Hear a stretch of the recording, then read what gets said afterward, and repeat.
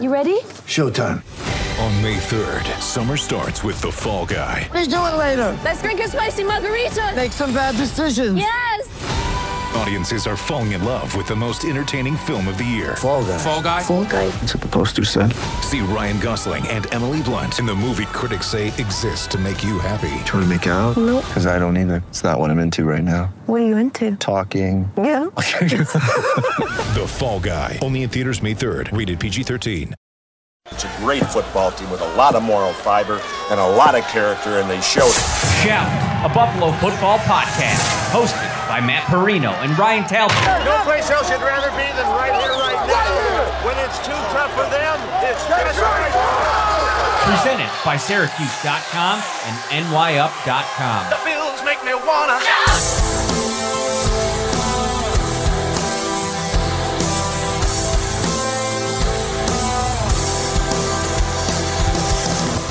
Good evening, Bills Mafia. Welcome into the Wednesday Staple Show, Shout, a Buffalo Bills football podcast, brought to you, as always, by Tops Friendly Markets. And right now, the famous fish fry. Ryan, are you a fish fry guy?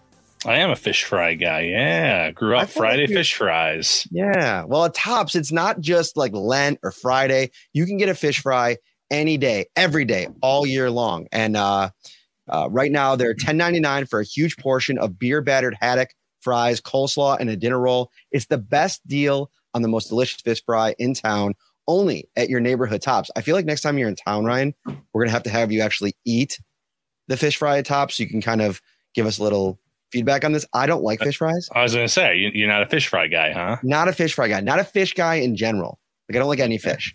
I know. I texted Elena earlier and I said, anything specific you want to talk about? She's like, let's get into your bad food take. So I thought, why not just get this thing wrapped up right out of the gate? You like fish fries? You guys like fish fries? I'm fine with them. I don't. Chef's has one that's pretty popular. And when our station used to be next to Chef's, a bunch of people would get them. I did one. It was fine. Give me a fish fillet. The song from McDonald's. I want that fish fillet. I'll do a fish fillet over a fish fry. So I hope this doesn't get me. I hope this doesn't get me run out of Buffalo. I don't think I've had it before. Okay. Is it just like a fried fish? I don't know. I don't understand. It was a new concept to me. So I can't speak to it, but I'm open to trying it because unlike Mr. Perino here, I actually like fish like a normal human being. So right, exactly. Like I'm trying to come around on it. I feel like I'm just gonna do it because I was actually looking at. Ryan had sent me the menu from the Tottenham Hotspur, the menu inside the stadium there. Obviously, we'll be there in a few months. And one of the things, they had a whole page dedicated to fish.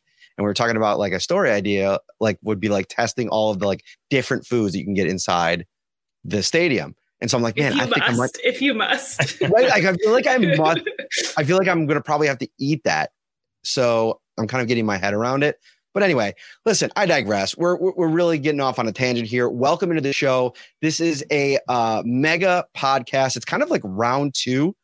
I could say round two because we're just subbing out one bald guy for another. I only say that because they're both my friends, and I think I get away with it. But I feel like Sal's going to get back from Florida and be like, I heard that. Thanks a lot, man. Ryan Talbot up top. We had Sal Capaccio on John Scott's podcast last week with Elena Getzenberg from ESPN, John from Spectrum One Buffalo, and we're going to run this thing back because I thought it was a really fun conversation. We did it last year.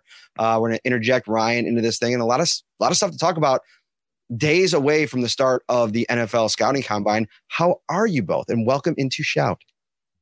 Elena, ladies first. You can go. Oh, thank you so much. I'm doing fine. We were talking before we started recording. It's the quietness of the off season is always such a transition because especially this year, we went from being ultra busy to it's quiet and that kind of thing. So doing well, doing the transition. Okay. But it's about to get busy again next week. So I'm doing well. I finally got my credential approved for the combine a whole, 4 days before the event actually starts. They're really taking their sweet time. Hopefully things more efficiently run once we hit the ground running in Indianapolis. This is the latest I think it's ever happened because I was looking at it today and I'm like, oh, the deadline to make sure to fulfill all the steps that you have to do after you get approved is due by Friday. So it's like, you got to turn them. Obviously the event starts on Monday, but like, it is a quick turnaround. They did take their sweet time. How are you, Ryan? Hey, I'm doing well, guys. Thanks for asking, Matt. No problem. So obviously we're gonna get into some big picture talk. There's a couple of really, fun conversations happening around this Bills team in an offseason where, you look at the salary cap for 2023, and there's a lot of the important players in place. The contracts are on the books.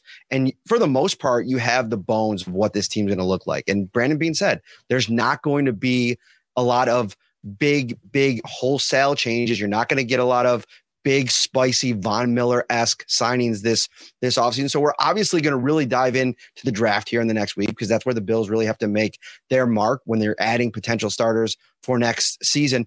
But I wanted to start off on the offensive side of the ball. I have a couple like specific questions that I want to get into over the course of the night.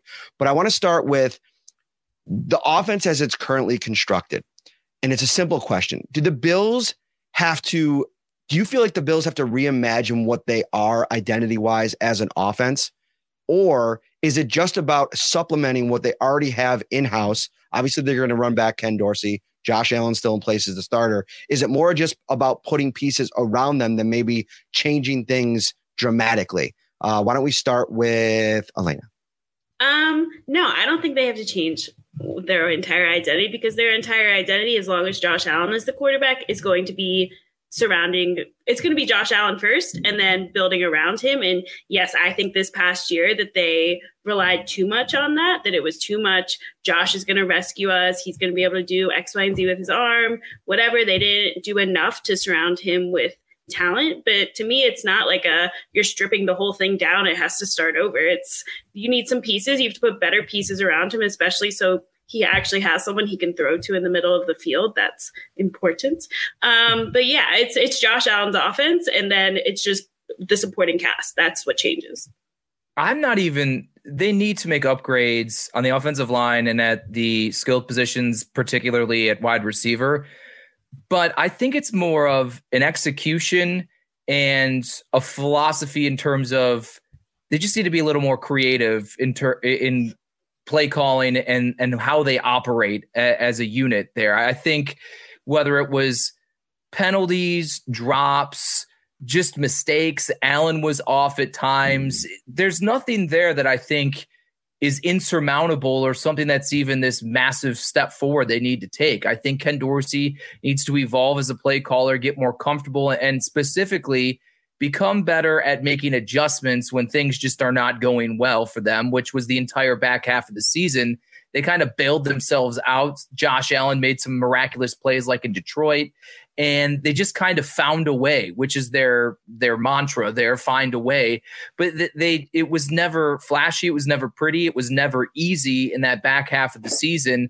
And as Stephon Diggs kind of noted during his round at the Super Bowl, I know, Matt, you put an article out there, that they just lost their identity in the back half of the season. There's a variety of reasons for that. And so I think that, yeah, you could use some personnel upgrades. It doesn't need to be some sweeping type of moves and widespread changes. I just think they just individually and then collectively just have to be better and almost be more of themselves. And I think they just got away from that. I don't think Gabe Davis is a bad receiver. Is he a number two? I don't know. But is he the guy that's going to make all these drops all the time and be inconsistent? I don't think so. That's just one specific area there where I think it illustrates that I don't think it's leaps and bounds. I think it's more of a just sharpen your tools a little better than they were last season. Yeah, and I'm not at the reimagine point either. This offense still finished high in the league statistically across the board. But Matt, we've talked about it, and it goes to John's point, the creative play calling.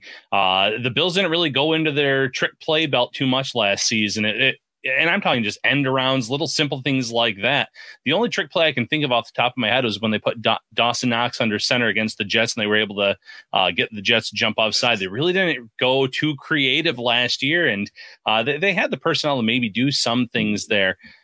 I think Ken Dorsey from year one to year two, he's obviously going to grow as a play caller, but there's also things that we saw at training camp that I think he had in mind that he wanted to do that he just couldn't. How many 2 tight end sets do we see them trying to run with Dawson Knox and OJ Howard, and Howard just didn't pan out here, and Quentin Morris is still in that developmental stage. So maybe it is getting a tight end that you can upgrade this unit, this roster, and not just a wide receiver, a weapon elsewhere, because, Bobby Hart was kind of the jumbo tight end for this offense last year. Get a guy that can actually come in and block and play the actual tight end position. And I think your offense is going to be better off as well. So to Elena's point, it's always going to be the Josh Allen show as long as he's your quarterback. Creativity, though, could definitely be upgraded. So this sets up perfectly for my next question. And we're going to get into Diggs specifically and what you mentioned a minute ago, John, in a minute. But what do you envision adding to this offense that's going to help, and what's the path that they should take to get there? And I'm going to start with a topic that a couple people have tweeted me about today, and it's an interesting one. Robert Woods gets released by the Tennessee Titans today, and it's immediately a guy that Bills fans are, they loved his tenure here. He obviously went on and had a lot of success with the Rams, had the injury, came back, wasn't really the same guy this last year, but in kind of a bad offense, right? But is that the path that you want the Bills to take, to go after another, aging veteran receiver? Now, it's interesting because at 31 years old, Robert Woods almost feels like, if you go by the injury history, right, he's probably going to be in a better spot this year, coming off of like 2 years since the injury than he was last year. But he's right in that age pocket that Cole Beasley was in when the Bills first signed him in 2019. Where does Robert Woods really excel? Out of the slot. I don't know, though, if that's the path that you want to take. I'd almost prefer them really prioritize the receiver position, the slot, the outside, anywhere you're looking at it in the draft, and then maybe take a couple low-end options. Like if you bring in Robert Woods, I'm pretty sure you're going to have to give him a pretty solid role. And I don't know if you want to promise that to anybody, especially if you're going to start remaking this room through the draft. Elena, what are your thoughts? So the Bills keep doing this thing, and it's like really nice for fans. And I think it's great. And it just, this consistency of bringing back guys is really interesting. And teams do it. It's not just unique to the Bills, that kind of thing. But it's like, every former Bill now, because of what they did last year, is like, oh, is he coming back and all that? And like, I just don't know if he makes the most sense. I think they could bring him back, but like to your point, I wouldn't promise. I don't think it makes sense to promise him like anything, much of a role at all. I think their problems go way beyond what he can offer at wide receiver. They need someone who can really fill that number 2 role, and I don't think he's that guy. And again, I think he could be nice depth for the wide receiver room. It depends what he's looking for. But I don't know, the Cole Beasley thing, like, worked to an extent, bringing him back, John Brown, like bringing back all these guys, like sometimes it works, sometimes it doesn't. But I don't think like just because there's a lot of free agent wide receivers that I think could help the Bills offense, and he's one of them, but I think they could find maybe a better fit. But like, if he wants like the minimum to come back and like be on, or like a little bit more than that to come back and be in that room, I think that could be a positive. But I think they need more than he can offer. If it's a Jamison Crowder-esque investment, 1-year deal, $2 million, it's low risk, high reward type deal, fine. But at the key positions here that really need to be addressed, offensive line and wide receiver, the Bills need to make investments that are more long-term solutions on cheaper deals, so you don't have to continue to have this conversation and put these items at the top of your to-do list every single offseason. And at wide receiver in particular, you're not only trying to find an upgrade from Gabe Davis, but after this season, you have to make a determination about what happens with Gabe Davis. So if you sign a veteran wide receiver like Robert Woods to a 1-year deal, let's say, and then Gabe Davis, you have a decision to make, then you're going to potentially a year from now. And our discussion is you have 30-plus-year-old Stephon Diggs and 5th-round pick Khalil Shakir. And now you're really running upstream here to try to solidify arguably the most important position when you have a quarterback the caliber of Josh Allen. I think on the offensive line, you're signing certain guys to be stopgaps, a Roger Saffold for a 1-year deal. And whether or not that worked, which a lot of people don't think it did, you made a Pro Bowl, we could argue that till the day is done. Regardless, you're now looking for your starting left guard here, where it needs to be addressed in the draft. You pay someone less money than you would a guy like Roger Saffold, and now you know that you have that position filled. It's not necessarily going to be achieved greatness and lock it in, but for 2 years, you know, you're right. All right, this guy's going to be our starter at that position. I think with the way they are constructed, with cap restrictions, with where they are, it's certain positions aging. I think the key places that need to be filled and addressed should be addressed in places that are more, we're not just trying to fix it for 2023. We're trying to fix it for 2023 with an eye also for the years beyond. Yeah, that's a great point. With Robert Woods, no real ties to this regime, older guy. And again, if it's a Jamison Crowder type deal, like John said, yeah, you can sell me on a lot of veterans at that price. But I also would argue that maybe the Bills had too many slot guys in their wide receiver room last year with Isaiah McKenzie, with Jamison Crowder, who, mind you, suffered the injury, bringing back Cole Beasley. It almost stunted the growth of Khalil Shakir in terms of what they wanted him to maybe be able to do as a rookie. So there's an argument to be had there. And for me, with this offense, first and foremost, if I'm doing anything, it's upgrading the offensive line. It's fixing that, because if you give Josh Allen an extra second or two in the pocket to scan the field, use his eyes, it's something that Nyheim Hines said in a recent interview of how intelligent he is as a quarterback going through his progressions. If he can do that, it's going to make the current guys in the locker room look that much better. They're going to be able to have more time to get open, run different routes, and then they can also address those positions at wide receiver, tight end, et cetera, in the draft, get younger, develop those guys. But wide receiver is nice to be to add more weapons. I think offensive line is where you have to attack this offseason for the Bills. And the Woods thing too, for me, is another guy. I think, you know, a couple of you have made this point. It's just, it clouds and muddies the water. And there's no definitive role for him. And it's almost just like, hey, like hang around, like where we can give you opportunities, it'll work. We'll get you involved. And then if there's an injury, we're going to have to plug you in. And you want to go out and get guys like that. You know, veterans that could kind of come in here. I really like the Paris Campbell idea, because I think that he brings a speed factor that maybe Robert Woods doesn't. And I agree with one of the commenters that I don't feel like Robert Woods is a clean comparison to what Cole Beasley brought to this offense, right? Like, he plays outside, they move him around a lot.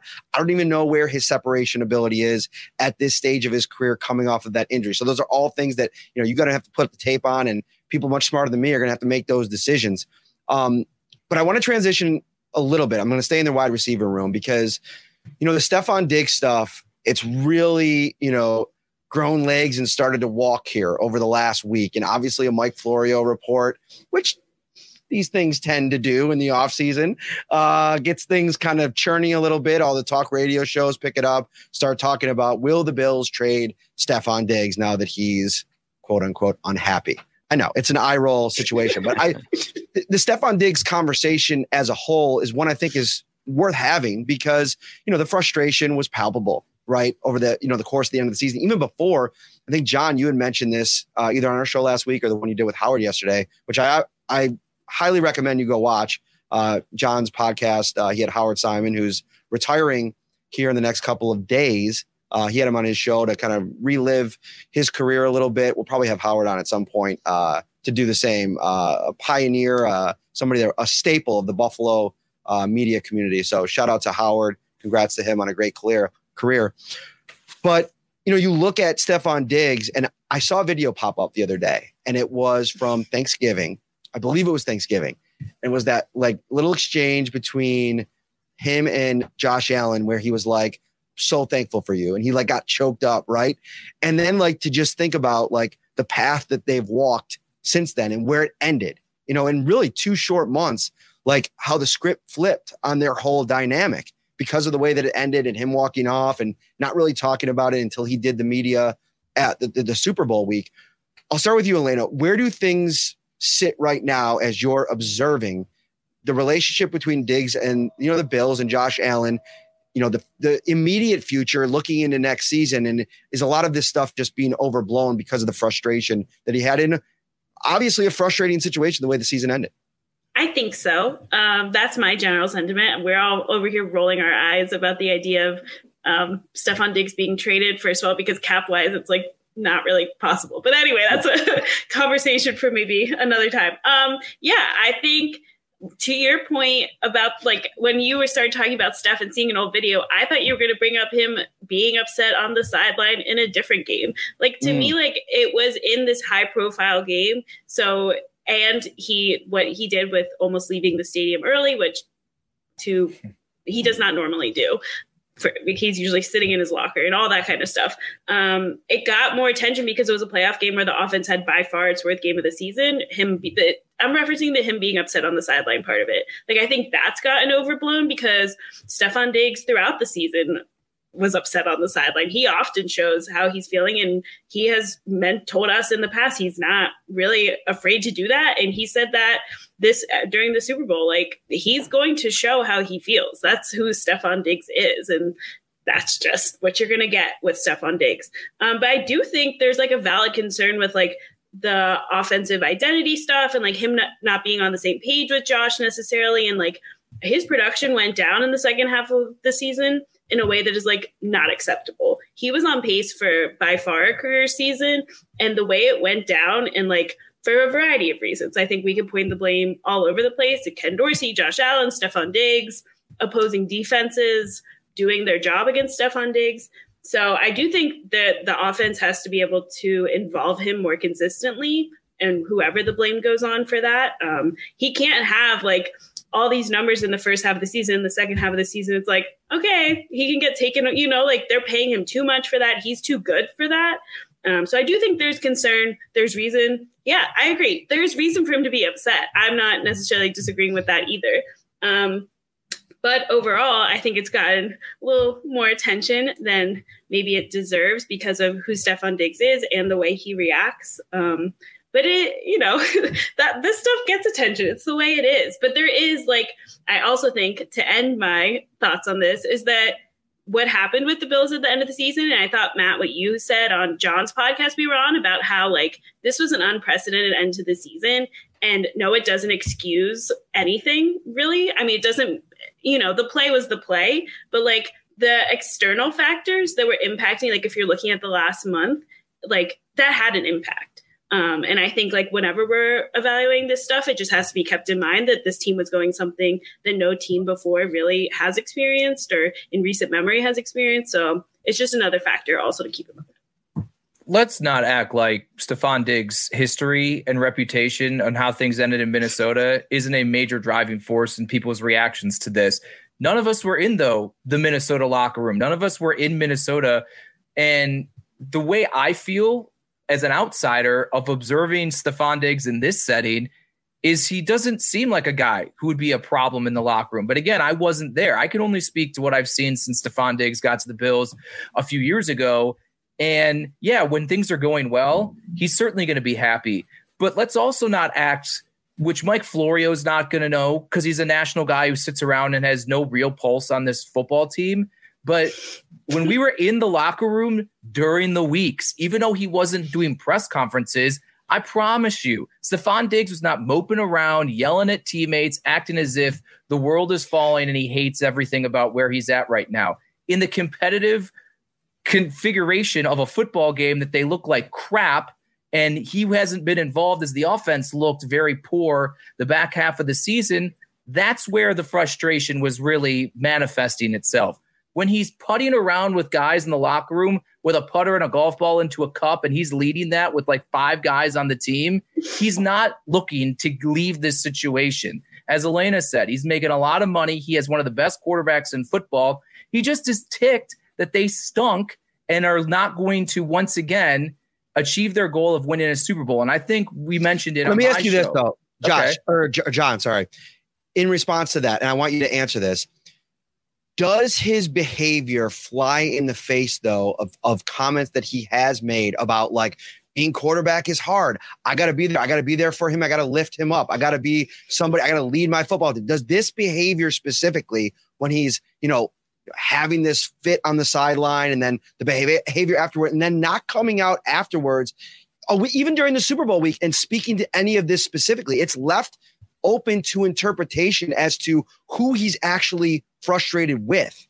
No, I 100% agree. And listen, I'm a super competitive person. I'm not a professional athlete, but I can understand how he can get to those certain points. However, I think as much as he has matured as a player, has matured as a leader with this organization, and seems to be a great teammate overall, I think clearly there are still steps that Stefon Diggs needs to take to continue to evolve and learn how to best harness that. It cannot just be accepted. And maybe that conversation he had with Sean McDermott on the way out with the exit interview, maybe that touched on that. I don't know. But maybe it's like, listen, we love your passion. Sometimes when you get fiery, it's exactly what our team and our offense needs. And guys have admitted to it that they feed off of that. And it's a spark and something that was lacking before he came here.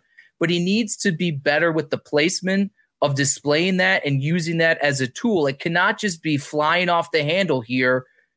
And it's okay because he's an all-pro and they just understand that that's who Stefon Diggs. I think he just needs to continue to get better at understanding how and when to display that fiery passion here, because it is natural, as much as they love him and love his talents, that at some point, maybe it won't be overhanging on the team, but at some point it's going to rub someone the wrong way if it hasn't already. And they may work their way past it, but like, you can be ticked, but you cannot leave before the head coach addresses the football team at the end of the very last game of the season. You don't have to talk to us, but again, as a captain of the football team and as a leader, I think that's another sign of maturity and as a leader of the team, to face the music when things go wrong. There's been plenty of guys on this team who have been in that position for the past few years that have sat in front and answered questions when they didn't want to because things were really bad. And so I think it's fair also, and maybe Stefon, who is a guy that's so great when we actually do get to talk to him, he's honest, straightforward, and very articulate. I think maybe he would even admit there are still places that he can grow in that area, and there's nothing wrong with that. Yeah, that's well said. And I think you guys both kind of brought the point home there, but it's easy to see why he get frustrated based on where he was in the first half of the season, stat wise, based on where he ended, how he was taken out of games. But who does the blame fall on? I think there's a lot of people. It's Josh Allen with the elbow injury, maybe not being able to get him the ball in certain situations. It's Ken Dorsey as a first year coordinator. It might also be Ken Dorsey and the fact that he's up in the booth and he's not on the sideline. And that's someone he can't talk to right there and then, where he could do that with Brian Daboll in the past. And vent the frustration. So he's taking it out on maybe Josh and someone else. So it's understandable that he showed the frustration when he did it after that Cincinnati loss, when he did it times in the second half of the season when he wasn't getting the ball and he just wanted to help this team. But harnessing that, using that to become a better leader is something he certainly needs to work on. We need the bombshell report, Elena, that, Josh Allen's elbow was really as much of a, detracting situation in this offense as it really was, because I think that would really illuminate the whole situation. Because I almost feel like, to Diggs's point, the offense changed dramatically enough for me to wonder if part of that wasn't because of what they were dealing with the health of Allen and his arm. And like the way they ramped up the running game and got that going. Like, I know Sean McDermott always wants to get the running game going. This goes back years and years and years. We talk about it every year, but it almost feels like they went into this like safe mode in a way with their offense, which is crazy because if you put the two 9-game periods against each other, they scored more points per game in the second half of the season. I don't know how you explain that, but there's a lot of people that are saying that Ken Dorsey is the only reason this offense didn't work in the second half of the season. And there are some metrics that show that it still kind of did, even though it wasn't the same as the early part of the season. That's just not true. I also think, I know it didn't end up really impacting them. They went 13-3 in the regular season, yada, yada, yada. Josh Allen led the league in turnovers. I don't know why that's and again, it didn't end up costing them losing games, but that's just the point, a point of this offense wasn't perfect for many reasons. And while Ken Dorsey, like you said, he's part of it, he's to blame, all that. He's not the only factor. That's so far from reality that Josh Allen's not perfect. First of all. And yeah, I mean, he kind of, the idea that his arm and the elbow didn't impact this offense is just not realistic. He told us in January that he had to change his whole throwing motion. Like for a majority of that stretch, like it had just gone back to what it had been. Like, of course that has an impact. Like to say it doesn't is wild. Like it just doesn't make sense. So yeah, the blame to me is to go around. And I think the elbow did have an impact. I think the question mark is right. How long it had the impact? Like how many games was he feeling like, you know, that it was really limiting him? I think that's the question, but it was like a stretch of that regular season. Like there's no doubt to me about that. So the blame, there's lots of blame to go around. We can talk about the offensive line again for days. Wide receiver we talked about, but like, yes, Ken Dorsey's responsible, but like to just put it on him to me is just, you didn't really watch this team this year. Let me go Ryan, and then John, come off of what Ryan says.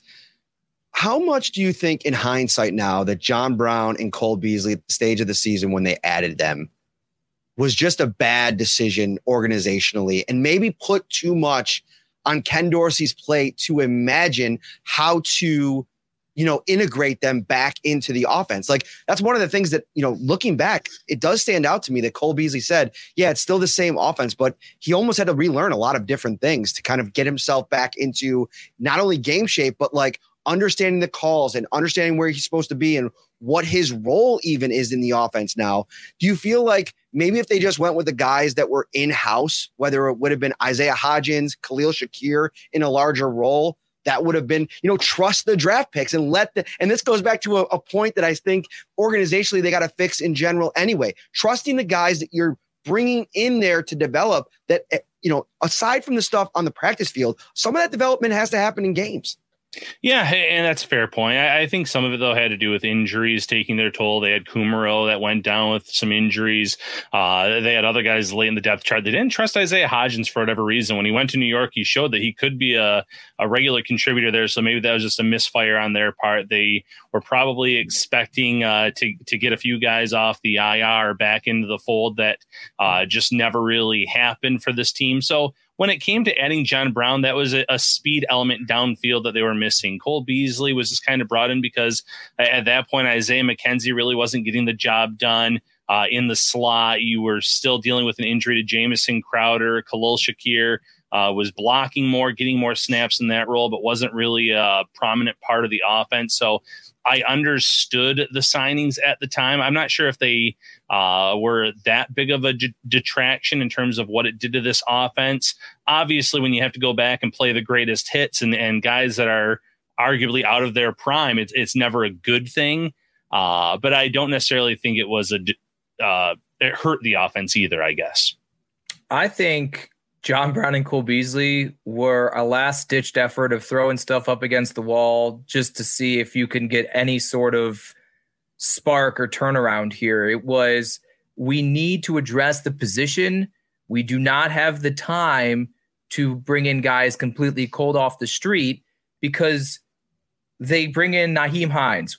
That's another topic we go into, but he even admitted to me with the disruption of the practice schedule and just the challenges of the playbook in general for the Bills, it took him a long time to get acclimated and understand the playbook. I think that slowed his involvement. And then maybe once he was comfortable, if that ever happened, then he just really didn't see a lot of run anyways, to then try to find someone similarly off the streets with no idea or familiarity with this and even the concepts of this offense. They probably knew that just wasn't going to work. So then here's John Brown, here's Cole Beasley. All right, we've seen what they could do, even if they don't give us exactly what they used to, which would even be an unfair expectation. Maybe they can carry us through to get us around here and make it good enough to overcome because we have Superman at quarterback. Obviously, it didn't happen. I mean, half the time, I don't even think I ever really even can recollect times I knew that they were on the field. I mean, I know John Brown made one play. Cole Beasley made a couple key catches. Beyond that, I just, from watching every snap of this football team's played, when they were on the field, I just didn't even realize it, to be perfectly honest with you. And honestly, I think that that's a criticism you could say for the majority of the people on offense, where you're like, wait, is Stephon Diggs? Whatever happened to him? Why hasn't he gotten a target in the entire half? Gabe Davis, what is he doing? Isaiah McKenzie, like everything was in spurts with guys, and it never was just a consistent, even distribution. across the board. And I think that was a problem. I don't know if Ken Dorsey had issues incorporating those guys. I just think it was a quick fix that didn't work. And because nothing else was seeming to work, whether you had an all-pro who'd been there the entire season or you're bringing in, guys of past glory off the street. Somebody's after. Is that Reggie? That's Reggie. Yeah, he's like, it's Ken Dorsey's fault. Reggie was perfect. Watched a lot of Bills football this year with Dad, and he was not happy with the coordinator. I appreciate that, Reggie. Elena, it looked like you had something to add there. I was going to kind of leave the door open to you. Yes, I did. I just wanted to say, I remember talking to Cole at the end when they were cleaning out the locker rooms, and he was very honest about the fact that, I always thought it was interesting when the Bills signed him. They didn't work him out at all. They were just like, come in. We know you've been working out. To John's point, it was just yeah, let's do it. And Cole was yeah, it wasn't it took me a while to get in game shape. I had been playing basketball and working out, but playing in an NFL football game is not something you can do overnight. So that's just something that stuck out to me. And then also to the, wide receiver conversation, it was interesting. Jamison Crowder, I think this has kind of gone because it's shrug, whatever at this point. But Jamison Crowder told us that he thought he was ready to play in the Bengals game. Would that have made much of a difference? And, it's towards the end there. I don't know. Probably no. I don't think it would have. But it's just kind of interesting things like that where they're making these decisions with wide receiver that they're interesting, and they kind of rolled the dice on Cole, like John said, and it didn't work out. So it's a what if with Jamison too. If he'd been more available. You good though? No, I just killed a spider. It was a really, really big spider. My wife is watching, so I was going to try to do it really nonchalantly. But I didn't want it crawling around, so I got it. But I got it, so. Shout, a Buffalo football podcast, hosted by Matt Perino and Ryan Talbot. Get ready for the greatest roast of all time, the Roast of Tom Brady, a Netflix live event happening May 5th. Hosted by Kevin Hart, the 7-time world champion gets his cleats held to the fire by famous friends and frenemies on an unforgettable night where everything is fair game. Tune in on May 5th at 5 p.m. Pacific time for the Roast of Tom Brady, live only on Netflix. With threats to our nation waiting around every corner, adaptability is more important than ever. When conditions change without notice, quick strategic thinking is crucial, and with obstacles consistently impending, determination is essential in overcoming them. It's this willingness, decisiveness, and resilience that sets Marines apart. With our fighting spirit, we don't just fight battles, we win them. Marines are the constant our nation counts on to fight the unknown, and through adaptable problem solving, we do just that. Learn more at Marines.com. Thank you so much for watching. If you're just tuning in right now, we are talking about the Bills killing spiders. Reggie is just freaking out in Olean. It's a good time had by all. She's Elena Getzenberg, ESPN, kind enough to join us here tonight. John Scott from Spectrum One Buffalo. He has his own Bills podcast. John, what is it called? It's called the Buffalo End Zone Podcast with myself and Kevin Carroll. Indeed. Somebody asked about that, so I want to get a plug in for that. And then, of course, Ryan Talbot. I'm Matt Perino. Thank you so much. Hit that like button. Subscribe to the show as well. I want to get to the defensive side. This is not just an offensive show, but one really fiery convo we had last week that I feel like we need to bring over to the Shout podcast is draft strategy. And, Ryan put up a story earlier in the week, and, he does this weekly Monday morning mock roundup. And, of course, Bijan Robinson appears in the one of the mocks once again. So let's start with Ryan, and we'll kind of go around the horn. I have takes. What you always do. You always do. Caitlin's in the chat, and obviously saw the spider episode and just put WTF. She is not happy about that. Ryan, thoughts on Bijan Robinson? Because when I kind of sampled this take on John's show last week, people kind of came from my head like, you are not drafting a running back in round one. I know, not advocating for it. But I think that running back in round 1 versus arguably the best weapon in the draft, they're two different conversations. You still may end at the same place in that, okay, the Bills are not in a place for a value type of pick like that. I get that. But I think like it's interesting. I'm seeing some people, and John will have a little take on this, that were all aboard the Christian McCaffrey train, all aboard the Saquon Barkley trade that are out in running back in round 1, even if that's like the next guy in that category. Where do you stand on this whole Bijan Robinson?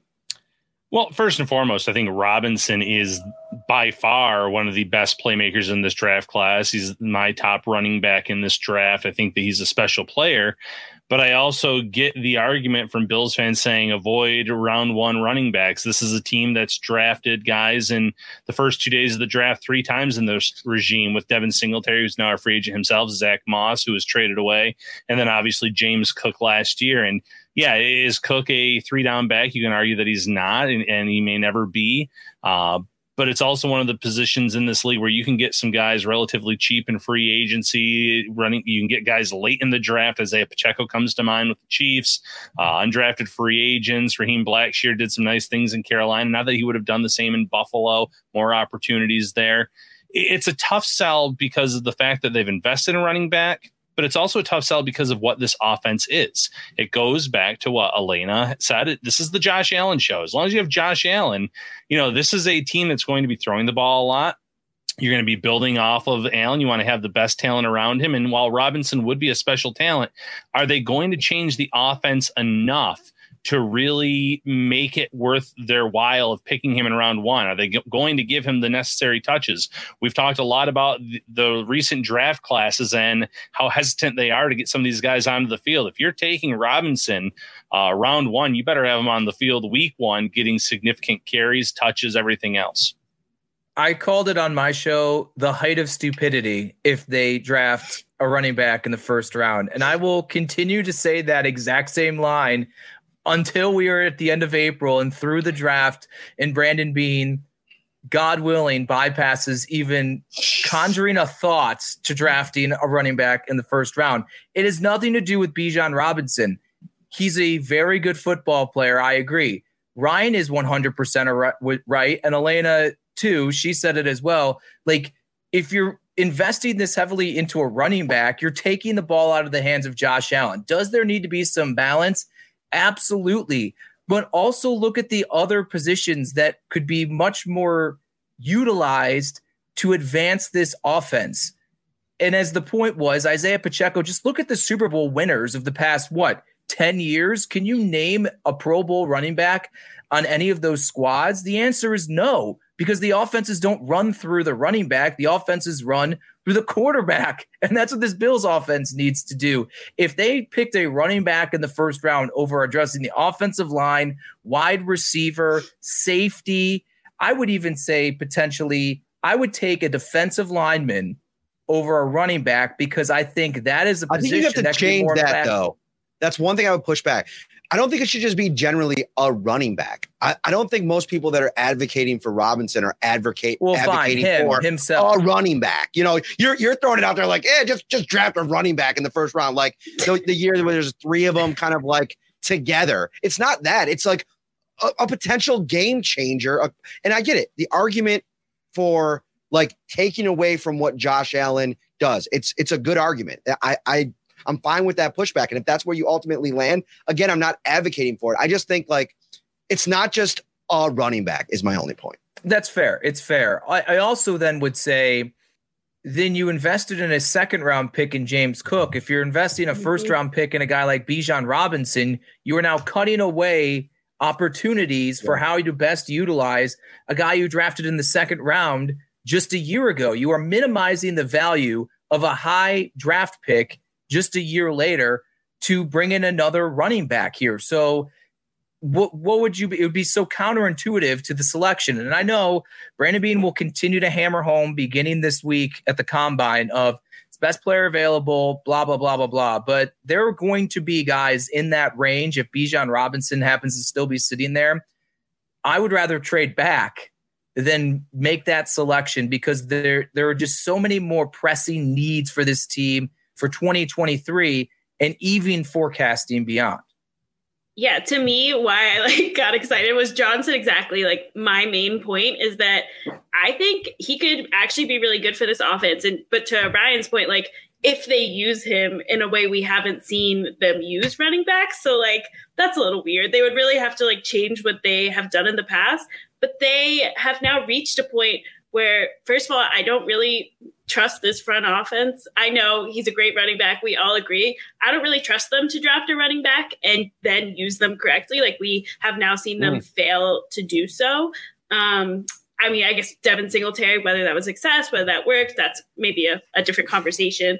But I think their opportunity to me to get that they've invested too much. They taking James Cook. Now you can't was that now, are you saying that was a mistake, right? Is that what you're doing? If you were to take a running back in the first round, I think they also wow, trading for Christian or Saquon or someone like that, that could have made sense. But then why would you have invested a second round pick when you are a team that has a variety? Even last year, they had needs that would have made more sense to address.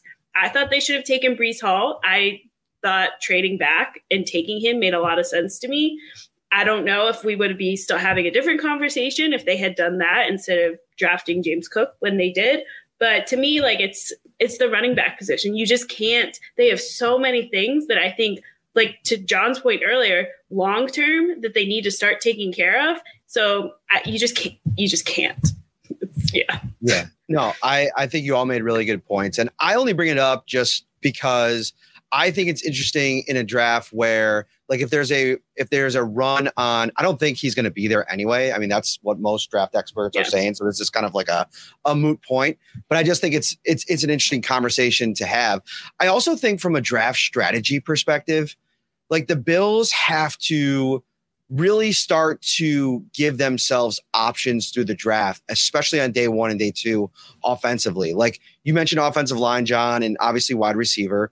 You look at what the Chiefs have done, it hasn't been perfect. And I hate to use them for every single example of how to, team build, but obviously it's been pretty successful. Mecole Hardman's probably going to walk away from there without ever really making a huge impact, right? He never was. He made some good plays in the playoffs at some point.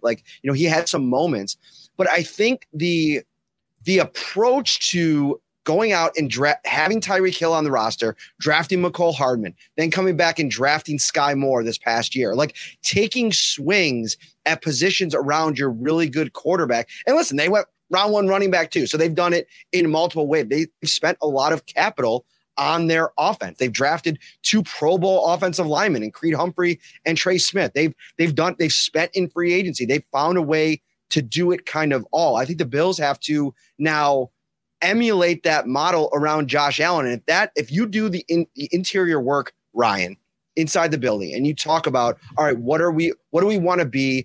Adding a premier running back is going to take us away from what we want to be. So that's out. How are you then going to then pivot and bring in enough playmakers, especially in the draft? I mean, I think you got to draft 2. Well, late in round 1, obviously there's plenty of offensive linemen to talk about. But if you're talking about playmakers, there's going to be a few wide receivers in the discussion. We've talked about this. There's even some tight ends you could discuss. And I know tight end round 1 might not be an exciting pick or something that fans want to hear. But if you can get a tight end that can actually block and catch the ball, and there's a few in this draft that can be had round 1, round 2, maybe that's an option. Free agency is still there. They do have to follow the Kansas City Chief model to a certain extent. Josh Allen said it himself. They're having a lot of success over there. We have to find ways to mimic it. And it goes back, though, to what you said. Look at what they did through the draft, finding offensive linemen, Pro Bowl caliber, all pro caliber offensive linemen, and then signing guys to bigger deals Orlando Brown or trading for him.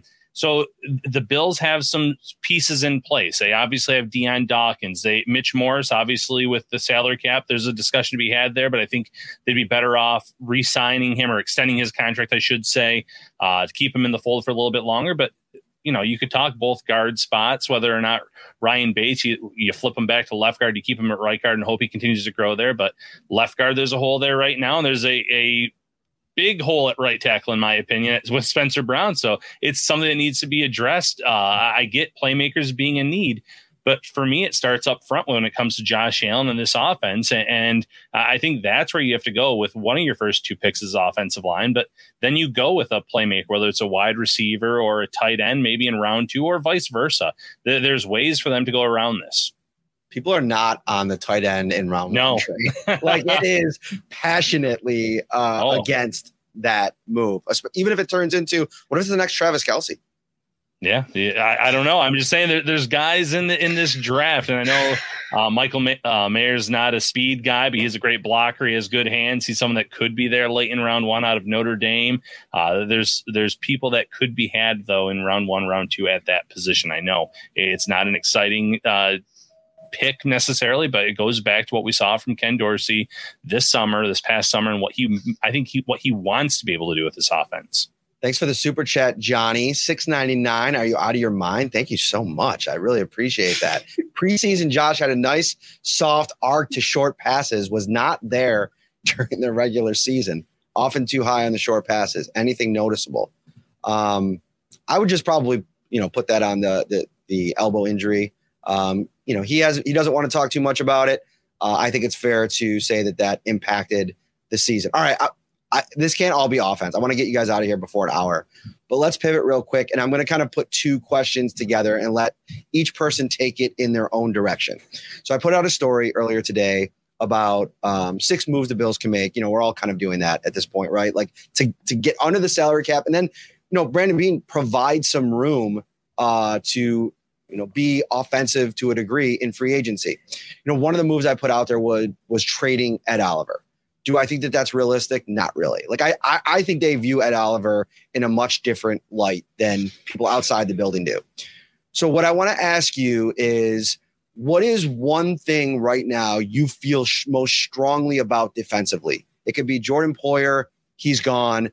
Tremaine Edmonds, they're definitely going to sign him. They're not going to sign him. Ed Oliver, they're going to look to work something out with that, whether it be a trade or, signing him to extension. What's one defensive take that you have here 3 weeks out from free agency? And anybody can start. I'm not even going to call on anybody. Whoever has got one in the hopper here. I'll go. All right. I don't think defense is it's important, but it's not that important anymore. I just watched the Philadelphia Eagles, one of the best defenses in the regular season, get sliced and diced in the Super Bowl to 38 points. So when it comes to Tremaine Edmonds and what he could potentially be making, and Jordan Poyer, they're great players. They've been great players for this defense. But if I'm the Bills, I'm not going to go to necessarily what they're going to get elsewhere in free agency. Are you going to downgrade at those positions? Quite possibly, but I still think you can find capable starters at linebacker, at safety. Those are 2 positions where you don't have to break the bank to find a starter in this league. And again, yes, you're downgrading from Edmonds' athleticism. You're downgrading from Poyer and his knowledge of this defense. But this is an offensive league. It's been an offensive league. You look again, go to John's point about the Super Bowl over the last decade. It's been offenses that have carried those teams for the most part. You can look at Tampa Bay beating the Chiefs a few years ago and their defensive effort, obviously having an effect on Patrick Mahomes. But offense is king in this league. And if the Bills have enough weapons on the offense side of the ball, they're going to be just fine if they lose Edmonds and Poyer in free agency. Elena, I know you like to go last, so I'm gonna let you go next. I was ready to go, actually. I'm gonna actually kind of pivot in a different way. I think they do need to address the defensive line and those end spots in some way this offseason because I think the long term is now becoming a concern. If you look like this is going to be AJ Epenesa's last year, I think we could have a pretty short conversation about how that has gone. And they're just not getting enough out of Boogie Basham. It's, 2 years in, it's just not working. And I think we saw, Shaq Lawson had to step up, and I think they have to find, is it through the draft? I'm not opposed to that. I don't think it should be first round, but I think investing in that position and continuing to do so, while they need to do it better, make better picks, I think that's actually important this offseason, because they're going to start getting to a point where the Von Miller signing, when he's on the field, he's awesome. He played really well and I think stepped up to what they paid him. but he's not like a spring chicken. And like him getting, whenever he does come back from this injury, like him staying healthy is just not a guarantee. And they need to have that position. They got to figure it out. Like this, like, oh, these guys will develop, blah, blah, blah, blah. They got to like get past that and like find a way to invest in that position. So not every offseason we're having this conversation. Are you bailing on Epinesa or Boogie this offseason? No, they're too cheap. Unless you can like not bash them, certainly. And I don't know. AJ had moments, but like, because I feel like the only reason I asked that is because you're right. AJ had moments. He had 6.5 sacks. I think this was his best season. Mm-hmm. But if they're on the roster, and of course they're not guaranteed a roster spot, but you're spending more time with them in the mix. And I feel like, again, this is another situation that clouds the water a little bit. If you do spend a draft pick, maybe a day 2 pick, maybe a 3rd round pick on an edge rusher, is that like, the driver to moving on from Epinesa? I think it could be. Like, I don't think it could be. Like, but I also think you need those guys. Like, they have shown, like, as someone said, like, Brandon Beane's going to mention, oh, we love to invest up front. And, like, I think he means that. Like, they want to put the resources into getting those lines right. We've seen how important that was for both the Chiefs and the Eagles. So, yeah, I mean, it could, but I also think like keeping AJ like for this last year of his deal is like, to me, I mean, it's not, you're just not losing a lot. And I think like it was his best season. I agree last year. So I think seeing what he can do in this last year could be worth it. I'll just real quick on that. Brandon doesn't like to bail early on draft picks, especially higher draft picks.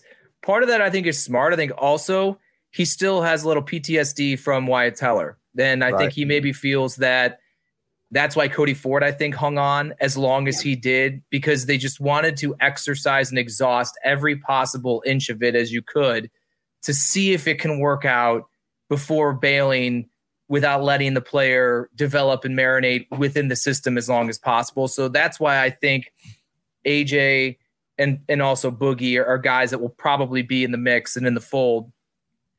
There. I was trying to think of something that's not like such a bailout. I'm like, I don't think Jordan Poyer is going to be on the team, and I don't think they're going to address cornerback in a serious thing. I do think safety is going to have to be a little more of a focal point this season beyond just looking at filling the shoes of Jordan Poyer. As I've noted, Micah Hyde's entering the final year of his deal. He's coming off a serious neck injury, even though he said he was cleared to play in the AFC Championship game had they made it. You're still looking at a guy in his early 30s coming off a major injury here in the final year of his deal.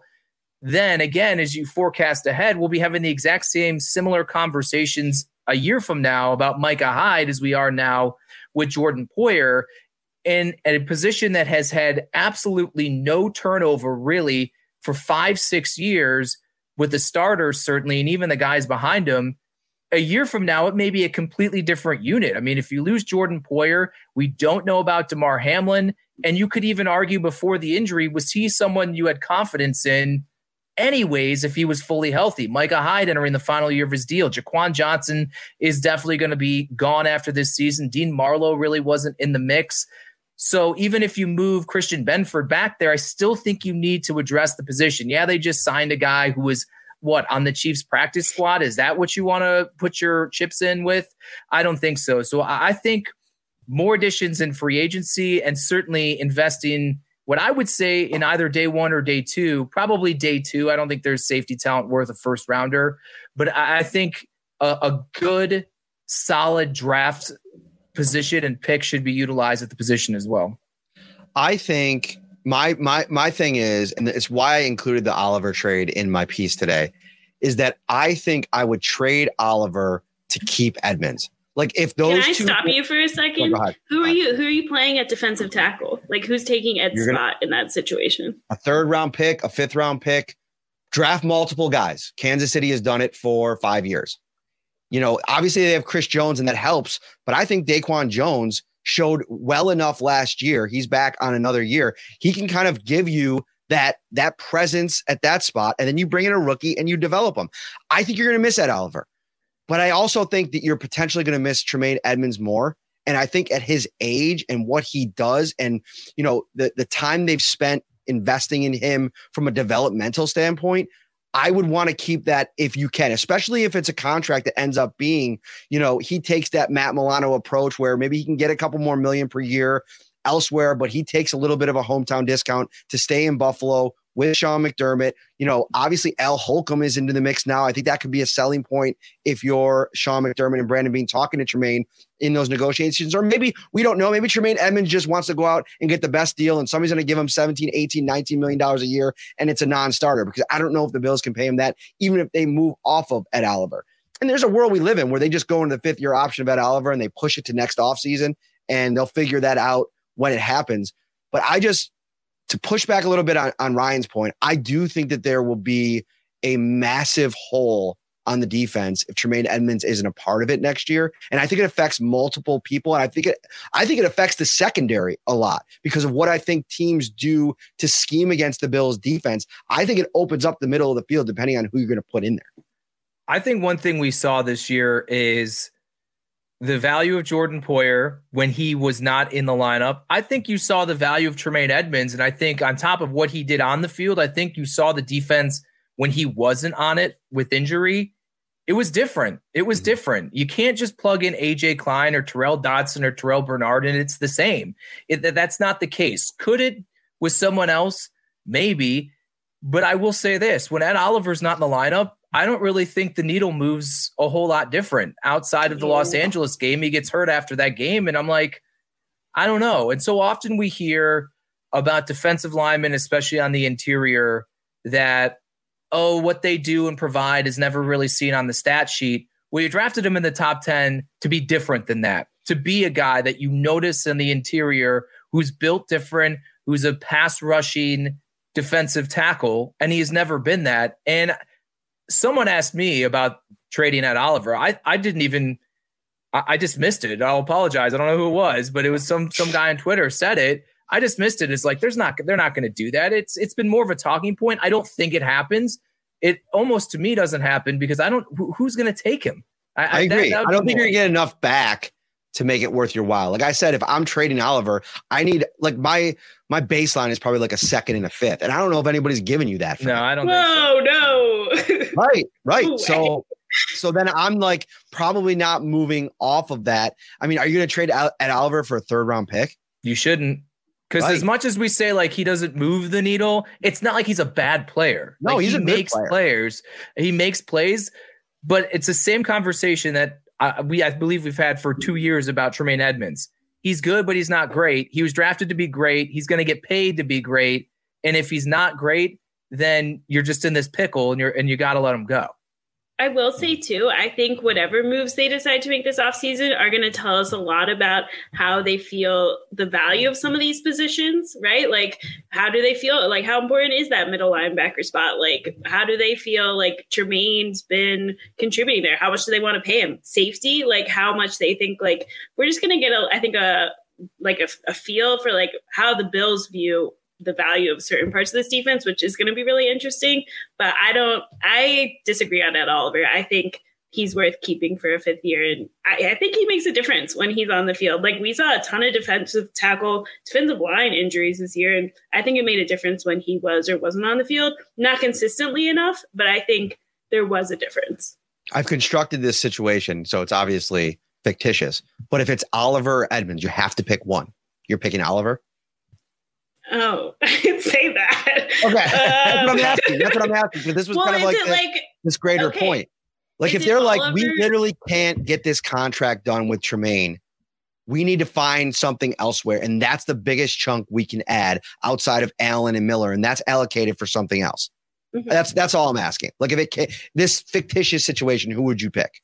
Well, if it's me keeping Ed Oliver for just this next year versus Tremaine for many years to come, it's Tremaine, no doubt. I think it depends on what situation we're talking about here. To me, if it's like, then you get Tremaine for like 3 years, that's a no-brainer to me versus Ed Oliver for next year. I think long-term is something they need to start working on as a whole better anyway. So that is where I would go with it. But like, I also think if they have to make that choice, this is bad cap management.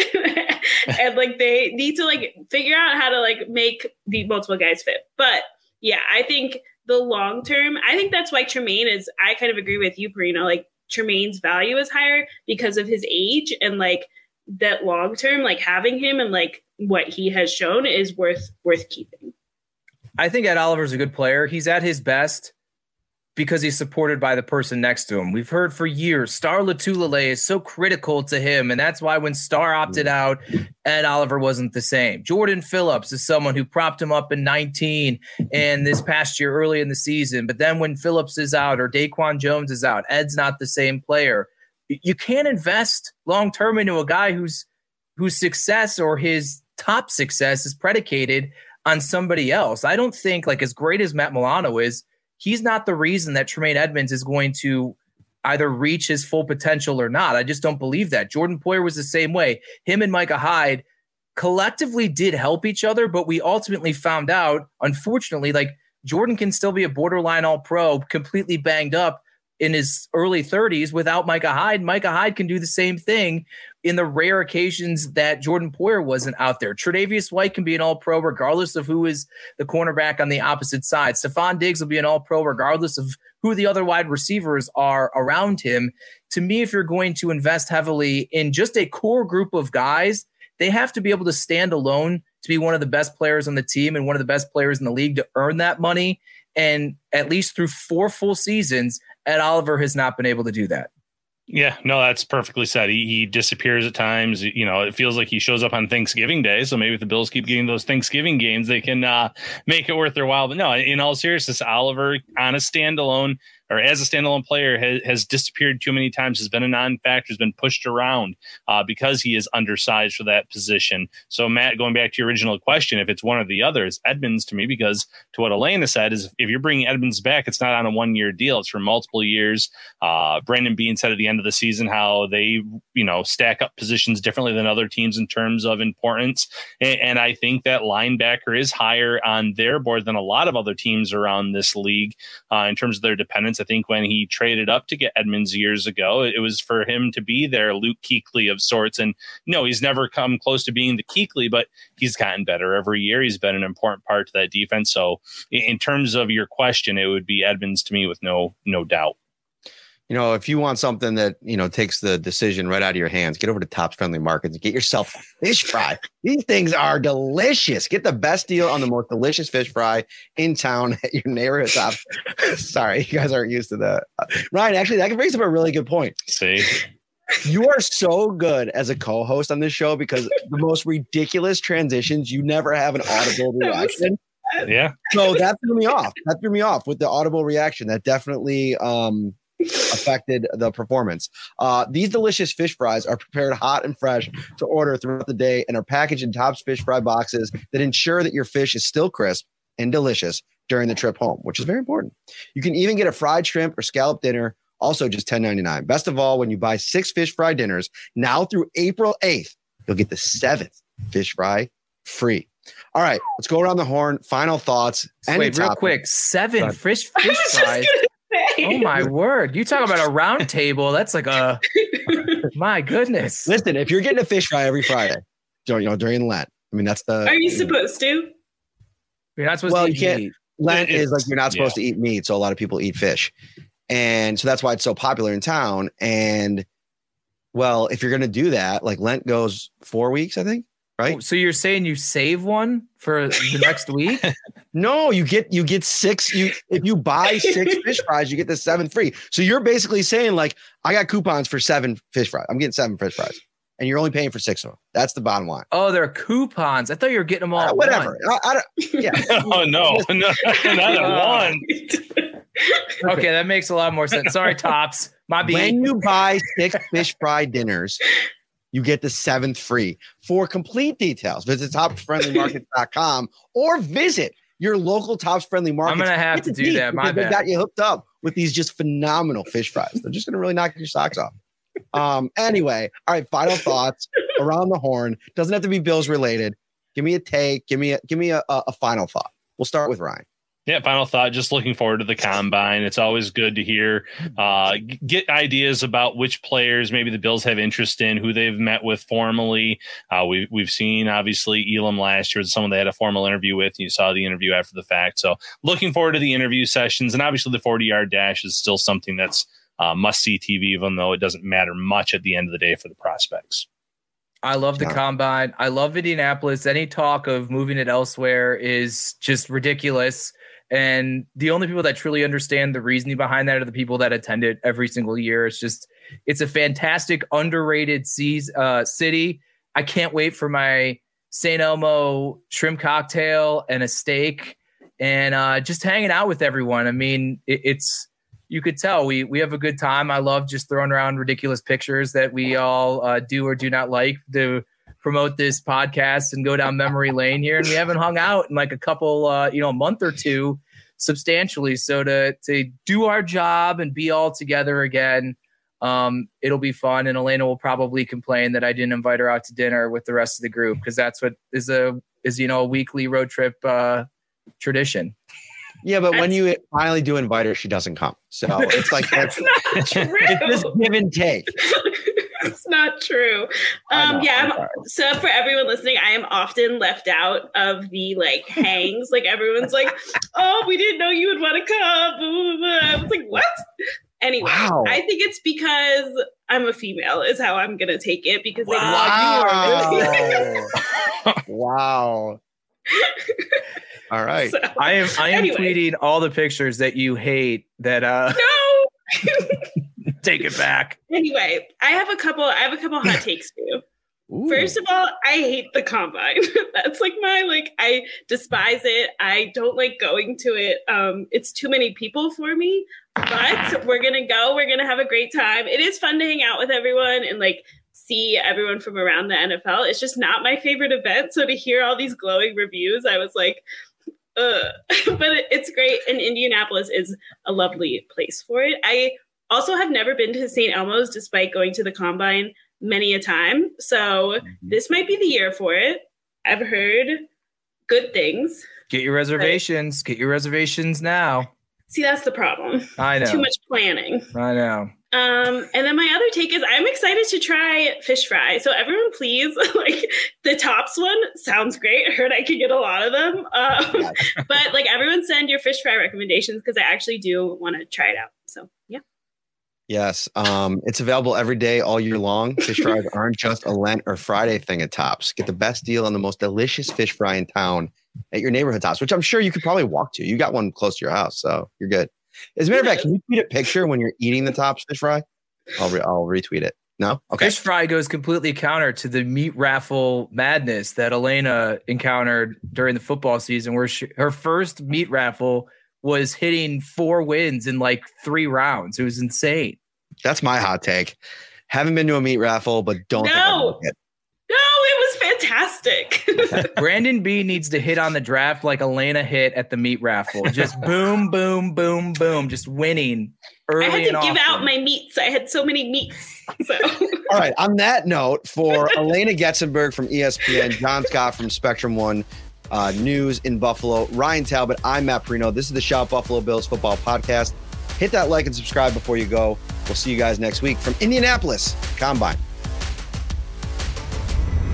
Shout, a Buffalo football podcast, hosted by Matt Perino and Ryan Talbot.